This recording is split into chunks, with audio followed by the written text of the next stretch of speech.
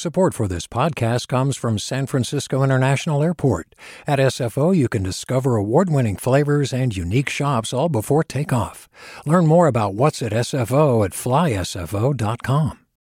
Hey, it's Avery Trufelman, host of Articles of Interest, and I've got to say, I've been a fan of KQED ever since I was a little kid, and I would come out to San Francisco to visit my grandma. It was just what we'd always turn on every time we got in the car, every time we were making dinner and turning on the radio. It was always KQED.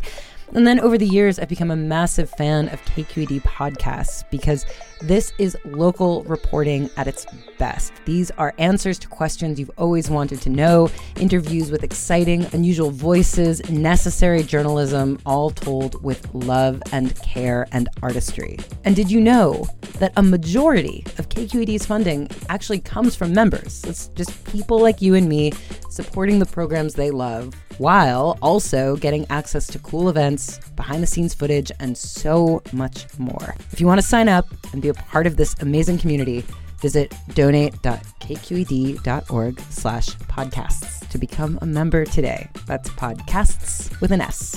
Thank you for listening, and thank you for your support. From KQED. This is the California Report. Good morning. I'm Lily Jamali. California's COVID-19 surge has crested. Both positive case numbers and hospitalizations are declining. And Dr. Mark Ghaly is making a promising prediction about the state's hospitalization numbers.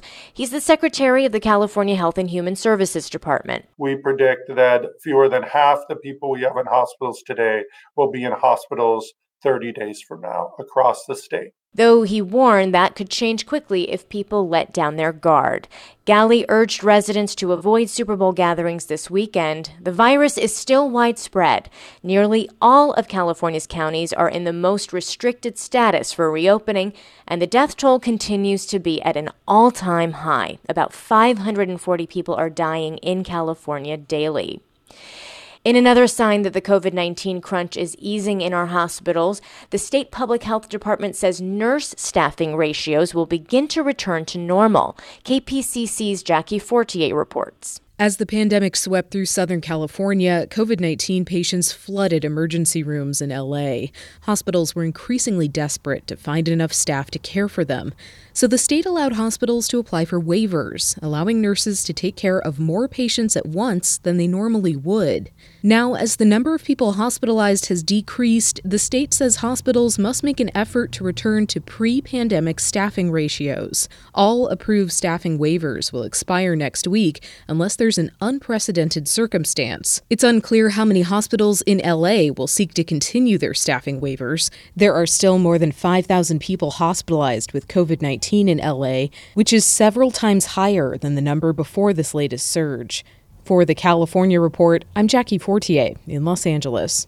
Dealing with COVID skeptics in your family is never easy. Take it from LA Times columnist Gustavo Arellano, who's been working at it with his dad this past year, even convincing him to get the vaccine. Gustavo's here to talk about it. Welcome. Gracias for having me. Always good to have you here. So I think we have to start by just laying out the fact that your father, I think it's fair to say, is a COVID denier, or at least he was. So how did he go from that to getting the vaccine? Yeah, that's putting it very nicely. But yeah, my dad, he had alternate realities. He didn't think COVID was real. He think it was exaggerated. He thought it was a government conspiracy. He thought we all had it, so why even bother wearing masks? And then once the vaccine came along, I don't want the vaccine because I saw on the news that you'll die because of it. And it went on and on until finally my sister said, screw it. We're just going to book an appointment for him. Amazingly, she did it within half an hour and it was available the next day. And so I, as the oldest and the male in the family, I volunteered to take him. So you've talked about his thoughts on masks and other really important things that help mitigate the virus and its spread. So why is a vaccine super important for somebody like that? to make sure they get it? Because he's older than 65, and that's the most vulnerable population for COVID-19 and whatever we all have to get the vaccine at some point to get over this, but we got to start with, the los viejitos, the old folks, because they're the most vulnerable ones to it. That's why. And my dad did not see it because, again, especially he's at the point in his life where well, if God wants to take me now, then God can take me. But finally, I think what finally settled into him to take it was it's not just about you, Dad. It's about us. It's about your family, your 4 children, your grandson, and more importantly, his 98-year-old mom, my grandma, mi abuelita, who we haven't been able to hug her in over a year because of COVID. At least my dad. So my dad was a total skeptic, but because the rest of the family shamed him into not breaking coronavirus protocol, he wasn't a complete COVIDiot, or as I said in my column, a pandejo, a portmanteau of a word you're not supposed to say, and a pandemic. Yeah, I feel like for somebody who isn't going to follow the rules on masking and other things like that, getting the vaccine into someone in that category is probably extra important right now. Let's talk about how you and your dad have managed to get along this past year. It must be really frustrating to hear him say some of the things that he said. How have you managed not to just get really mad and, also try to offer counsel, because you obviously really care about your dad? Yeah, well, of course. Look, he loves his children. He's just, he's a rural Mexican. Not to stereotype rural folks, but they tend to have more skepticism of anything that's official. So just with my dad, he'd say his stuff. We'd say, Thankfully, because I do have a job in the media, I would tell him, look, I'm the one that's out there on the field. I know what's going on. And I also don't believe, I would never shun him. I would never shun him. When it comes to family, if you truly love them, then you just have to grin and bear it, but you have to be persistent in telling them you are wrong. Mm-hmm. You need to get over this. Coronavirus is real. Great advice. You are a good son, my friend. Oh, thank you. Gustavo Arellano, thank you so much. It's great to have you back on the show. Gracias. Hi, I'm Sasha Coca, host of the California Report magazine. Every week, we bring you stories about what connects us in the giant, diverse Golden State. Because what happens in California changes the world. I love this place. We were once seen as the place to be, California. The land of milk and honey. That's where you go to Sunshine State, but we just have challenges right now. KQED's California Report magazine. New episodes drop every Friday, wherever you get your podcasts. Hey, it's Glenn Washington from Snap Judgment. And if you love what you're hearing, and I know you love what you're hearing, please consider becoming a KQED member. Get special access to cool events, behind-the-scenes footage, and so much more. Plus, you'll sleep better at night knowing you did your part for the community you depend upon. It's in you. Please be in it. Visit donate.kqed.org/podcasts to sign up now. That's podcast with an S. Thanks.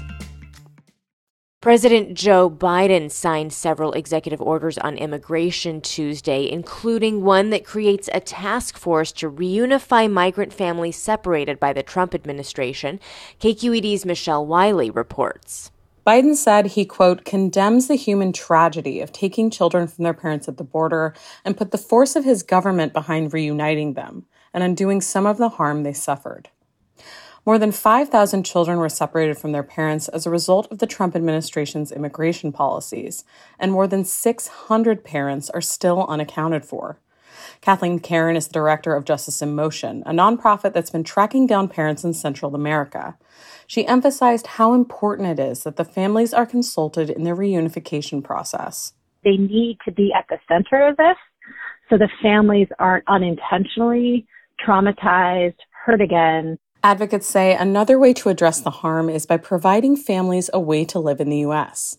Bill Hing is a professor of law and migration at the University of San Francisco. There are visas in our law already, for example, victims of crime, victims of domestic violence that get visas. Well, why not a visa for somebody who's been victimized by the United States government? The task force will be led by the newly confirmed head of Homeland Security, Alejandro Mayorkas. Biden also signed orders aimed at addressing the underlying causes of migration and promoting immigrant integration and citizenship. For the California Report, I'm Michelle Wiley. Another recent executive order signed by the president directs the Justice Department to stop contracting with private prisons. For more on how that might impact detention facilities in California, here's KVCR's Benjamin Purper. Biden's executive order directs the Department of Justice not to renew its contracts with privately operated prisons, but that doesn't cover private immigration detention facilities like Adelanto. In fact, the company that operates the facility, Geo Group, entered into a contract with the federal government in late 2019 that could keep Adelanto open until 2034. Ava Bitran is with the ACLU of Southern California. She says she hopes the Biden administration will treat private immigration detention centers the same way it now treats private prisons. We just really hope that the Biden administration sees that the same equities that lead them to understand why private prisons are harmful in the criminal context apply with equal force in the immigration context. And indeed that incarceration in general, right, not just private incarceration, is always for somebody's profit. ACLU SoCal has sued ICE over concerns about detainees contracting the coronavirus in the Adelanto facility, which, according to ICE's website, has seen 270 positive cases as of January 31st. For the California Report, I'm Benjamin Purper in San Bernardino. A new poll shows just over half of Californians approve of the job Governor Gavin Newsom is doing. KQED's Katie Orr reports these findings are better for Newsom than another recent poll. The Public Policy Institute of California finds 54% of Californians approve of how Newsom is doing his job. That's higher than a recent Berkeley IGS poll that placed his approval at 46%. PPIC President Mark Baldessari says he was surprised to see Newsom's approval so high in his poll. I've heard so much negative commentary about Gavin Newsom over the last several weeks that it was hard to imagine that his approval ratings would be above a majority. Baldessari says he thinks it's too soon to ask about a possible recall of Newsom before it's even qualified for the ballot. For the California Report, I'm Katie Orr in Sacramento. And we have a correction on a related story that we reported on our show yesterday. We incorrectly reported the proportion of voters surveyed in a recent Berkeley IGS poll who said that they would support removing Governor Newsom from office in the event of a recall. 36% of voters support removing him, 45% support retaining him. We flipped those numbers yesterday, and we regret the error. As we approach the 50th anniversary of the Federal Clean Water Act, Hollister Assemblyman Robert Rivas says 95% of the state's waterways are polluted or impaired. He's authored legislation that would reallocate money to start cleaning them up, so that our most polluted regions, our most polluted communities don't have to keep waiting at the back of the line for funding. The bill would also increase enforcement against water polluters. California's outgoing Attorney General Xavier Becerra has filed a brief with a federal appeals court, arguing that the federal government should be allowed to enforce its robocall ban for the years 2015 to 2020. Rachael Myrow explains from KQED's Silicon Valley News Desk. You might be surprised to learn the Telephone Consumer Protection Act of 1991 made most unsolicited robocalls illegal. Remember the do not call list? Surprised because so many years later, we're still collectively fending off tens of billions of robocalls every year. It's outrageous. Honestly, I almost didn't pick up when Roger Entner of Recon Analytics called, even though I contacted him first, but then he gets robocalls too. In this case, I'm for massive and disproportionate fines, right? Federal regulators at the FCC and FTC are supposed to enforce federal laws, but there's been a legal tangle tying up the TCPA after 2015, when Congress exempted robocalls about government-backed debt, things like student loans. The U.S. Supreme Court struck down that amendment last year, but not the TCPA. The TCPA overall is valid. Which is where Attorney General Becerra and more than 30 state attorneys general come in. They want the Sixth Circuit Appeals Court to reverse a lower court decision in 2019 that put TCPA enforcement on hold for the years 2015 through 2020. Otherwise, as Becerra's statement says, robocallers get a 5-year hall pass. Again, here's Entner. It's setting the tone. It's keeping up the pressure. You have the best results when both states and the federal government are working together to solve this issue that everybody hates. Oh, sorry, I may have to get that. For the California Report, I'm Rachael Myrow. And that is the California Report for this Wednesday, February 3rd. We're a production of KQED Public Radio. I'm Lily Jamali. Thanks so much for listening. Support for the California Report comes from Water Heaters Only, specializing in the repair and replacement of water heaters since 1968. Licensed and insured, open 24 hours a day every day. Learn more at waterheatersonly.com. Eric and Wendy Schmidt, whose philanthropy includes Schmidt Ocean Institute, working to advance the frontiers of ocean research, sharing the connection between life on land and life at sea with everyone everywhere. And Stanford Medicine, protecting your health and providing dependable care with safe in-person appointments and video visits. StanfordHealthcare.org/adaptingcare. Do you love learning about the San Francisco Bay Area? Its history, its people, its unique blend of cultures? Then you should check out the Bay Curious book.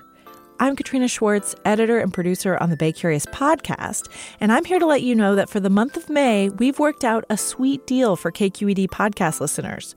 Right now, you can get the Bay Curious ebook for $1.99. That's right, $1.99.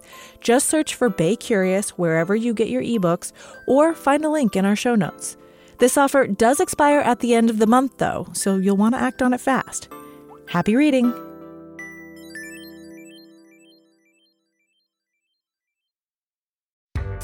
Hi there, I'm Randa Abdel Fattah from Throughline. If you're listening to this podcast, you know that KQED produces exceptional storytelling that keeps you informed, inspired, and entertained. Their podcasts cover issues from your neighborhood to the entire country and everything in between. Support this work today. You can help us continue to bring quality podcasts to your ears. Just head to donate.kqed.org/podcast. That's donate.kqed.org/podcast.